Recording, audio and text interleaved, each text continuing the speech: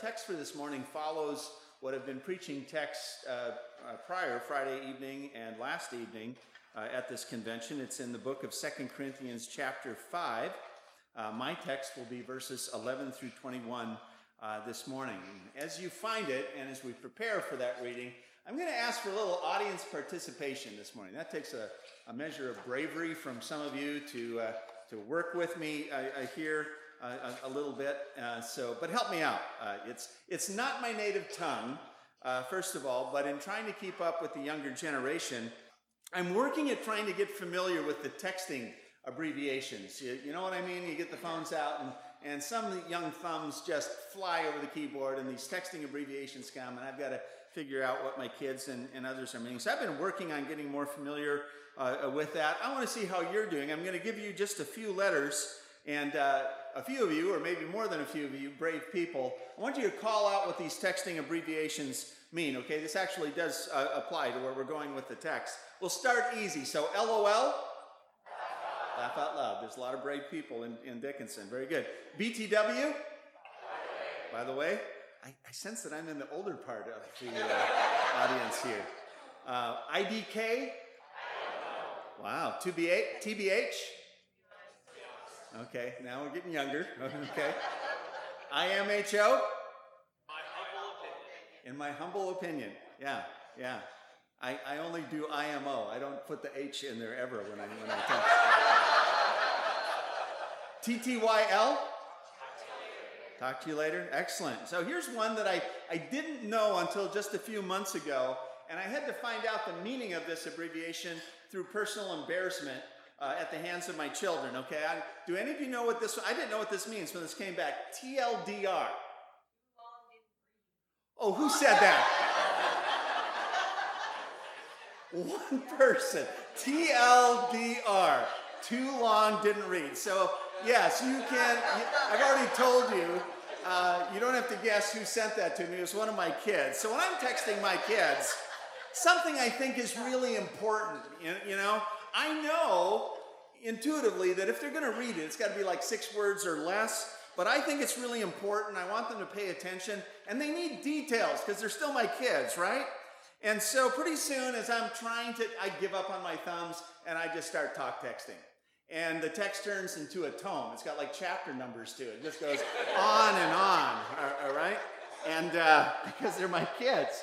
And when I finish, of course, I do spell check to make sure that Siri didn't inadvertently cuss on my behalf when I didn't. And I check punctuation because, well, a person should always check, you know, texting you don't. But my mother was a grammarian, so I check the punctuation, and I hit send, and crickets. Nothing comes back, and which isn't unusual with my kids. But just 10, 15, I don't know, half hour, and finally I get back just, sorry, Dad, TLDR. I'm like, I text back like, what's that mean?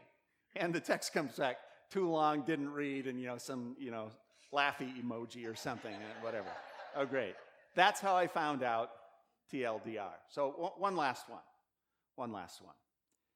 POV, point of view. Very good. Actually, it's not the last one. Let a daily double here. See if you can figure out what I mean by this compound abbreviation. I don't know that we text this, but see if you can figure out where the preacher's preaching here, where he's going this morning. It's also the title of my message if you want to cheat and look at the there. But DMC POV. Yeah. I don't know who said that, but yeah. DMC POV, Disciple Making Church, point of view. What do we mean by that? Where's Paul, the preacher, going with Disciple Making Church, point of view?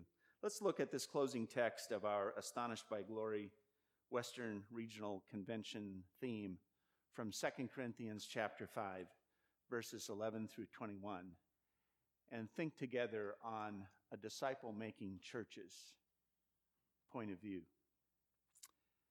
Since then, we know what it is to fear the Lord.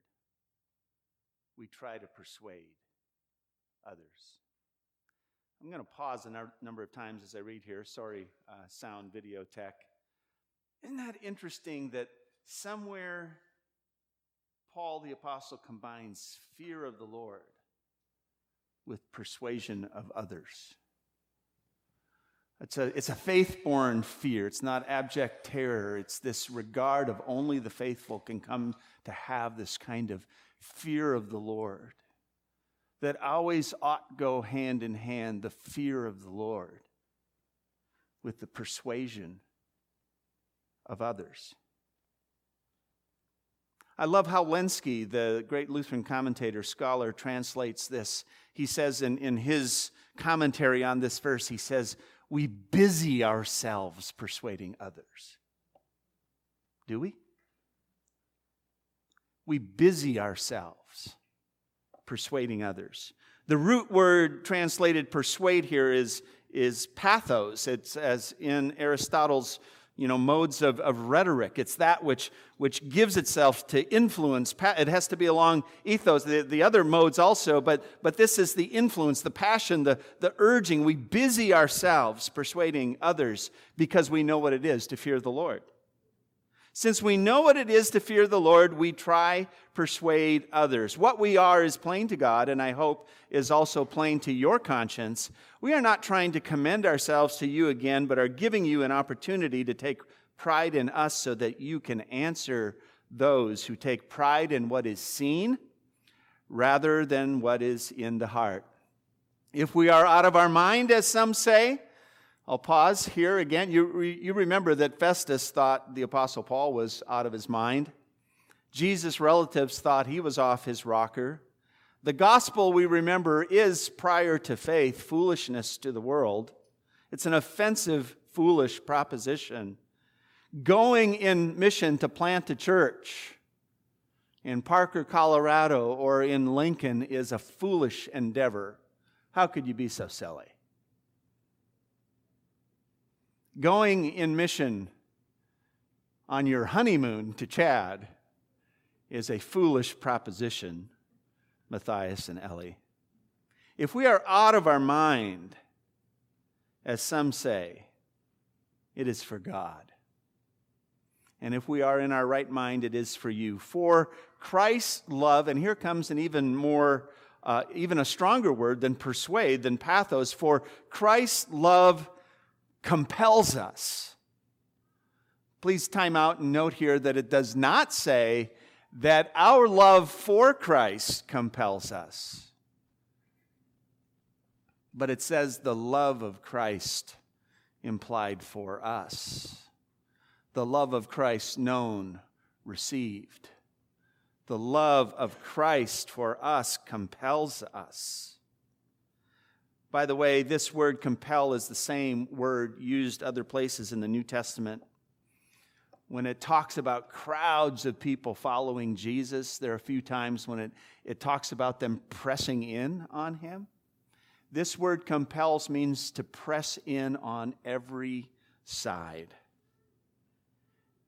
Indeed, it doesn't mean that we drum up such love for Jesus that we go out and serve him, whether it's pouring coffee or witnessing to our neighbor, joining Jesus in his mission. It means that his all-encompassing, all-enveloping, all pressing in on us from all sides by word and sacrament and the gathering of God's people, that all-compelling, encompassing love for us is what compels us.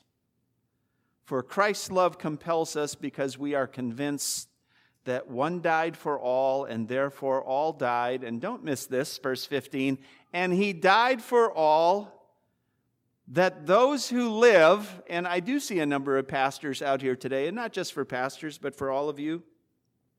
Might I just say that the emphasis in the Church of the Lutheran Brethren forever has been in an unlimited atonement. That Christ died for all. And however, after that, we speak in words of reconciliation and justification and forgiveness, we have to make sure that while we communicate an unlimited atonement, Christ died for all, there is this sobering reality that only some live. That's somehow how we speak of justification and is always in combination with faith. There is an unlimited atonement, but there is a limited reception by faith of forgiveness. Our statement of faith leaves no other option. It says, each one who thus believes is instantly forgiven and credited with Christ's righteousness. In the Lutheran Brethren, we always speak of justification and forgiveness, always in the view of faith. He died for all, only some live. He died for all, only some live. Let's never, ever lose that. Christ's love compels us because we are convinced that one died for all and therefore all died, and he died for all, that those who live should no longer live for themselves, but for him who died for them and was raised for them. So from now on, here it comes, finally. I'm a little slow on the trigger today. So from now on, we regard no one from a worldly, do you see it? Point of view.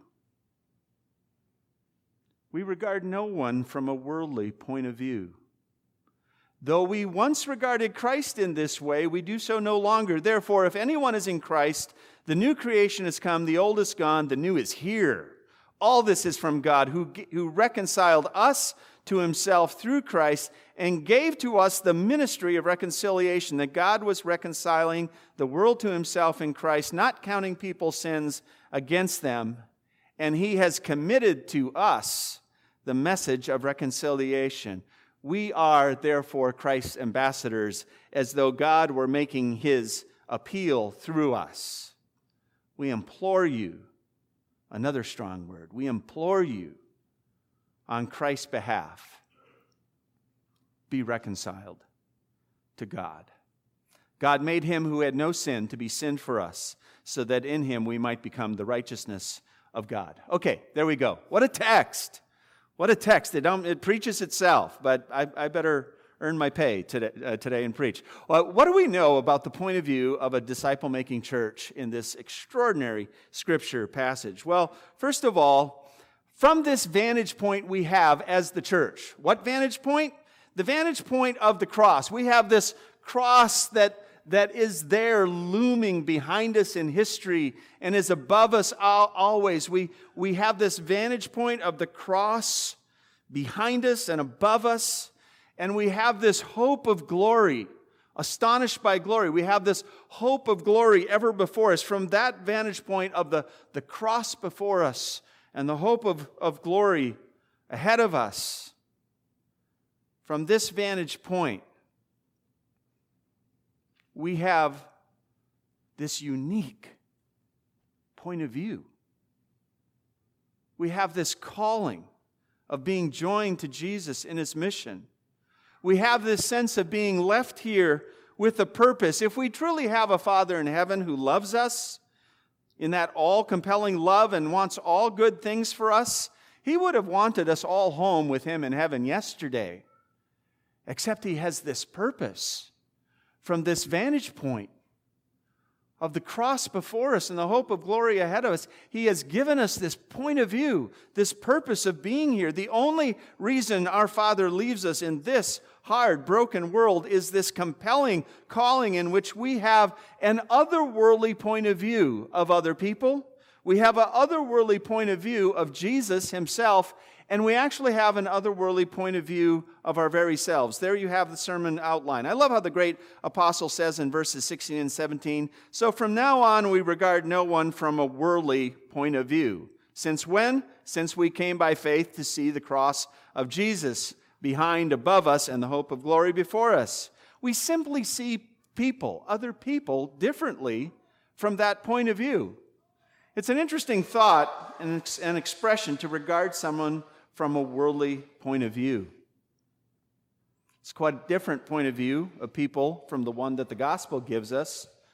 I would guess that I'm not the only one in this room that sometimes admits and feels that sense of having a worldly point of view of the people we meet in our lives. It's easy to slip into that, isn't it? My I'm going to ask you to forgive alliteration here. I grew up where alliteration in preaching was a bigger thing than it is now. I don't do a lot of it, but for me it kind of comes like a mind puzzle, like it's Wordle for preachers or something, to see the different ways I can kind of fit in a thought. I mean, what's a worldly point of view of other people? I struggle with it. Sometimes I took the letter C, by the way. You'll figure that out. Sometimes you view other people from a worldly point of view as combatants. They're the enemy. When I see a stranger, especially sometimes in this post-Christendom time and the pandemic and all the political kind of tension out there, it's just easy to meet a stranger and assume that they're the enemy, that there's someone different from me, there's someone that opposes me, there's someone who thinks differently than I do, votes differently than I do, stands for something else than I do. They come from a combatant religion or culture or lifestyle. It's so easy to meet strangers as soon as we walk out this door and assume they're a combatant. Sometimes we see people as a congestant. There's an awful lot of people, maybe not as many people in North Dakota than other places in the world, but still sometimes stores and roads and our lives just get plugged up with people. And sometimes it's not just the sheer volume of people, it's the problems and the stresses and everything that they bring. People assume I'm way more extroverted than I am. I'm kind of midline. Too much people, and that's part of why I golf, is I need wide open green spaces. But it's easy to look at strangers, at others, and sometimes they're not even strangers, and see them as congestants of our lives. Sometimes related to combatants, we see other people from a worldly point of view as competitors. We always have to beat the next guy, whether it's to the intersection, whether it's in work and business and school, competition with your neighbor over how your yard looks, or how exciting and glossed over your social media posts look of what beautiful vacations or, grandchildren you have or whatever. We're comparing and competing. I guess with competition goes comparison. We are ever having a worldly point of view of other people, comparing ourselves, measuring our value, measuring our success, measuring our appearance by what we perceive of people around us. It's a worldly point of view to have them as combatants, congestants, competitors, comparisons. How about a worldly point of view of other people where we view them simply as concrete? People are just that which we walk over to get to the place we need to go. It's a utilization of people. Here's a little stretch of my alliteration, but how often in this world is there a worldly point of view of others where you can look at someone else's daughter or son as carne asada, just a piece of meat? This dehumanizing point of view that sees fellow humanity as something no more than the eyes to devour. We view some people categorically as criminals. Sometimes we look at others and we actually worship them as false Christ. In all these and other ways, the Apostle Paul says something has transformed in a disciple-making church in which the fear of the Lord, this faith, combines with a sense of mission, that the Apostle Paul says we no longer see others from a worldly point of view. Is there any repentance needed, present in this room or this preacher, for viewing others from a worldly point of view? A disciple-making church is persuaded, is transformed, and compelled by the love of Christ to see others in a new way as the beloved creation of the Father, who he seeks to be recreated in Christ as brothers and sisters in the gospel. Oh, God, help us to see others in an otherworldly point of view. Since then we know what it is to fear the Lord, we try to persuade men. What does that look like? Our family has a picture that's become a little iconic. A few years ago, it might have been around the last regional convention, or we were visiting churches, the Billings Church having their anniversary, and then we were on our way to Bismarck. Bea and I drove through the Black Hills coming back. And how many of you know the wonderful wild donkeys of Custer State Park? Have you ever seen them? They're not wild. I'm here to tell you, they're not wild. You slow down, stop, open your window, they'll have your head right up in your car. We got this picture of me just kind of being, overcome by a donkey sticking his head in the window. What does it look like to have the fear of the Lord move us in persuasion? Somebody combined that. This isn't me in the video, but they found this video. Can I just tell you, this is not what godly persuasion of the gospel should look like. I love this little clip. Excuse me, sir. Excuse me. Do you have time to talk about our Lord and Savior Jesus Christ? Hey, don't run from the Lord. Where are you going? I just love the. Can you play that again? That's too good to just play once. Play that again. This is not what godly persuasion looks like in the gospel. Excuse me, sir. Excuse me. Do you have time to talk about our Lord and Savior Jesus Christ? Hey, don't run from the Lord. Where are you going? I actually got that from a friend in our Pacific. We're going to see Mario Duaron and probably later today or tomorrow. That's not what it means to try to persuade a man, most likely. It doesn't mean that we're obnoxious or pushy or argumentative. But as we reflect the love and truth of Jesus and combine our story with their story and Christ's story, still is this reality that we view other people no longer from a worldly point of view. And the fear of the Lord moves us. It compels us to try persuade others in Christ. We not only have a different point of view of others, our text says, but a disciple-making church has an otherworldly point of view of Jesus himself. Look what the Apostle Paul says next in verse 16 of our text. We regard no one from a worldly point of view, though we once regarded Christ in this way, we do so no longer. A disciple-making church's point of view, even of Jesus, has changed. It's changed. What do you suppose it means to regard Jesus from a worldly point of view? Well, that can mean that people see Jesus merely as a man, merely as a prophet. They see Jesus as a good model of morality. Maybe they don't even see Jesus as that. Maybe they just have a worldly point of view of Jesus where they see him as a fairy tale. They see him as a fake. They might, like Saul before he became Paul, have a point of view of Jesus that they see him as the enemy. But might I suggest that there can be another kind of worldly point of view that is very common in the church and among believers.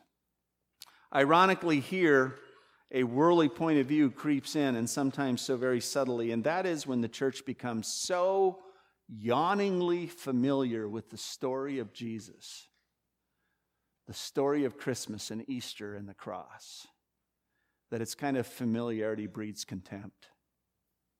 A worldly point of view of Jesus can come when the story of Jesus becomes a common and boring story to us because it's been a story that's been with us for our whole lives. You sometimes find this in yourself, not pressed in on every side by the real and present Jesus and his love for you, but really your point of view of Jesus has become dull and bored and familiar. The story of Good Friday and Easter, of cross and heaven and forgiveness has become an old story. Some of you know that I like a little game played out on a tightly mowed green lawn, chasing a little white ball down that lawn. And sometimes, and a few in the room can attest to this reality, just even from Friday, sometimes my little ball goes off the short little green grass into the taller green grass and then into the brown brush and worse. And partly for that reason, there is one club in my bag that gets used more than any other club. And they call it a pitching wedge, and it's a club that I turn to when I'm in trouble often, when I'm in the rough, I'm in a tough situation, when circumstance and malady have gotten the better of my ability, and I turn to that pitching wedge, and I use it a lot. It's in my hands a lot, that pitching wedge. As a matter of fact, I use it so much. I am so familiar with that pitching wedge. If I don't watch it, the grip on that club gets worn smooth.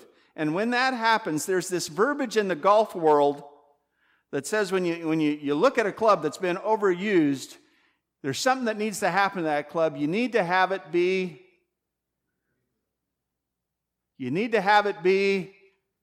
regripped.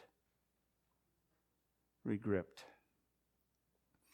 Might I suggest, especially for those of you that have grown up in the church, Sunday by Sunday, communion service by communion service, worship song by worship song, sermon by sermon, that the very thing that can have a dulling effect is the very gift that God gives us as we gather on the Sabbath at a time of rest by the word and sacrament here to receive, is this perpetual need of God's people to be regripped by the love and story of Jesus. That we not slip into having a worldly point of view of the Savior himself. God help the Church of the Lutheran Brethren. God help this congregation and region ever by Sabbath and word and prayer and sacrament and the gathering of the body to be regripped by the love and truth of Jesus himself. And so, dear church and region, from the vantage point of the cross above and the astonishment of glory being before us and the all-compelling love of Christ, as a disciple-making church, not only are we called to have a different point of view of others, a regripped, compelling point of view of Jesus, but also as a disciple-making church, this lastly, we are called to have a transformed, otherworldly point of view of our very selves. An otherworldly point of view of our very selves. Maybe there's two parts to this in the text. This is kind of a quick part at the end here. The text calls us to have a transformed view of ourselves in our own standing, first of all, in Christ. It says in verse 16, we regard no one from a worldly point of view, though we once regarded Christ in this way, we do so no longer. And look what comes next. Therefore, if anyone is in Christ, he's a new creation. The old is gone, and the new has come. God, through the apostle, is calling us to know this about yourself. If you are in Christ, if by repentance and faith you are counted in Christ, in his righteousness, in his promise of forgiveness and salvation, it says you're a new creation. The old is gone.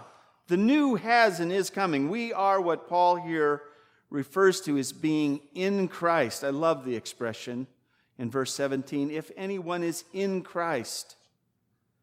So while, yes, there is a spiritual reality where Christ comes to live in us, and that's a wonderful and needed thing, and there is a work going on by the Holy Spirit when Christ is in us, gradually moving, working Christ-likeness, forming a lifelong, incomplete process of sanctification, more and more, 2 steps ahead, sometimes 3 back, but always this process moving forward. Here, this is not what is being talked about so much as this other reality, not talking about Christ in us, but us being in Christ. Here, there's a completely whole new person in God's eyes. When a person is in Christ, the old view of our very selves must go. It says the old is gone. The verb tense here is an aorist. That means a completed action.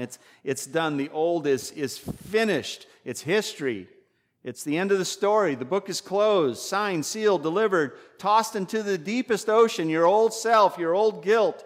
The old is gone. Over my years as a pastor, I have heard all kinds of people in great distress with griefs and secrets and shame over a terrible decision, over an undoable action, over the taking of an unborn life, over the breaking of a promise, over the violation of a trust, over the sacrificing of a virtue. And to each one, I have had the honor of being able to tell them the gospel in Christ, that if anyone is in Christ, she is a new creation. The old is gone. The old has gone, the new has come, and the new has come is a different verb form. It's an active verb form. It means, yes, the new life in Christ has come, and it's always coming. It's the language of Narnia. It's further up and further in. The new has come, but each day, each moment, each walk with the Savior is this newness that's brimming and full of life. It's still coming. In Christ, life is new. It is inexhaustible newness to explore and never tire from. As we live in this newness, we never find the end of it. It's the breathless image of adventure, never plumbing the depth of this new life that Christ has called us to. If anyone is in Christ, old is gone, and this newness it has come and is ever coming. Don't we want that? To be found in Christ. I think it relates even perhaps a bit with Pastor Scott's sermon last night, this idea not only that God is with us, but that we look forward to this being with God. We are in Christ, not having a righteousness of my own. And here's the corollary part of this change point of view of ourselves, the second part of it that spills out of this newness. Here's this new purpose in being found with this newness and being left on this earth, this point of view of ourselves when we are joined to Jesus in his mission. And so the passage arrives at this promise. In verse 18 through 20, all this is from God who reconciled us to himself and gave us this ministry of reconciliation, that God was reconciling the world to himself, not counting people's sins against him. And he has committed to us this message of reconciliation, and we are therefore Christ's ambassadors, as though God were making his appeal through us. Can I just say to us, the Church of the Lutheran Brethren, to the Western region, to this church congregation, Living Word, this is the calling that we have. And it's not just a calling of obligation. Several years ago, I was in conversation with a very good friend of mine, our missionary in Taiwan, Ethan Christofferson. He's a good friend. Roger and I were together with Ethan in seminary, graduated 35 years ago. How did that happen? 35 years ago. Wow.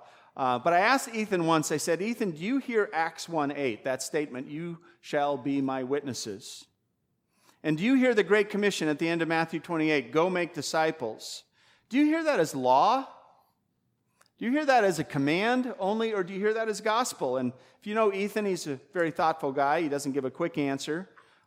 He thought for a while, and he said, I think it's both. I think it's both, law and gospel.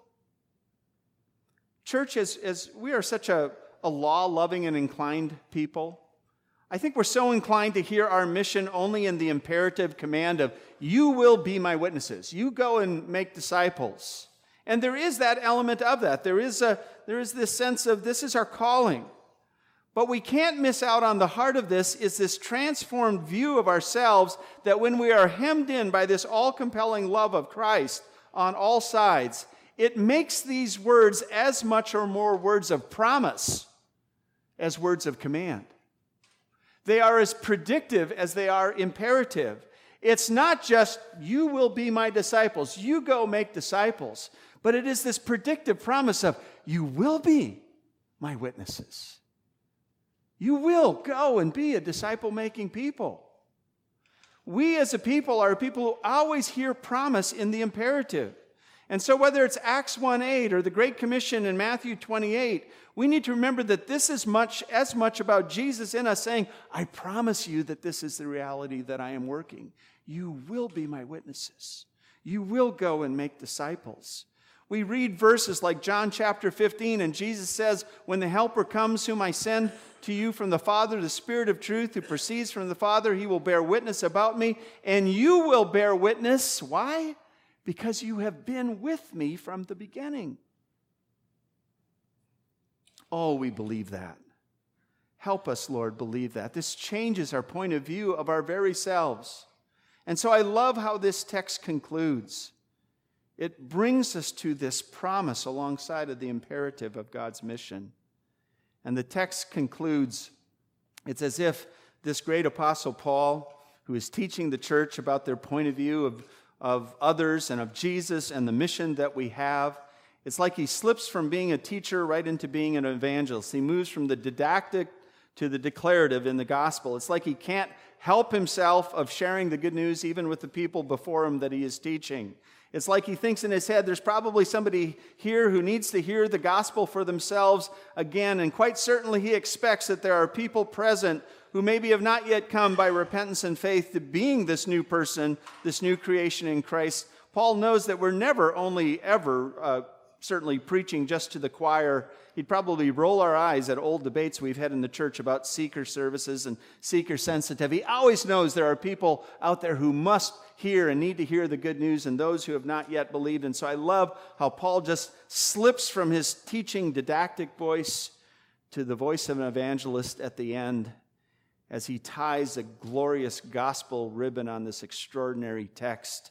He says, we are therefore Christ's ambassadors, as though God were making his appeal to us. He's teaching the church. And then he just says, so we implore you. And I this morning implore you on Christ's behalf. Be reconciled to God. Be reconciled to God, my friend.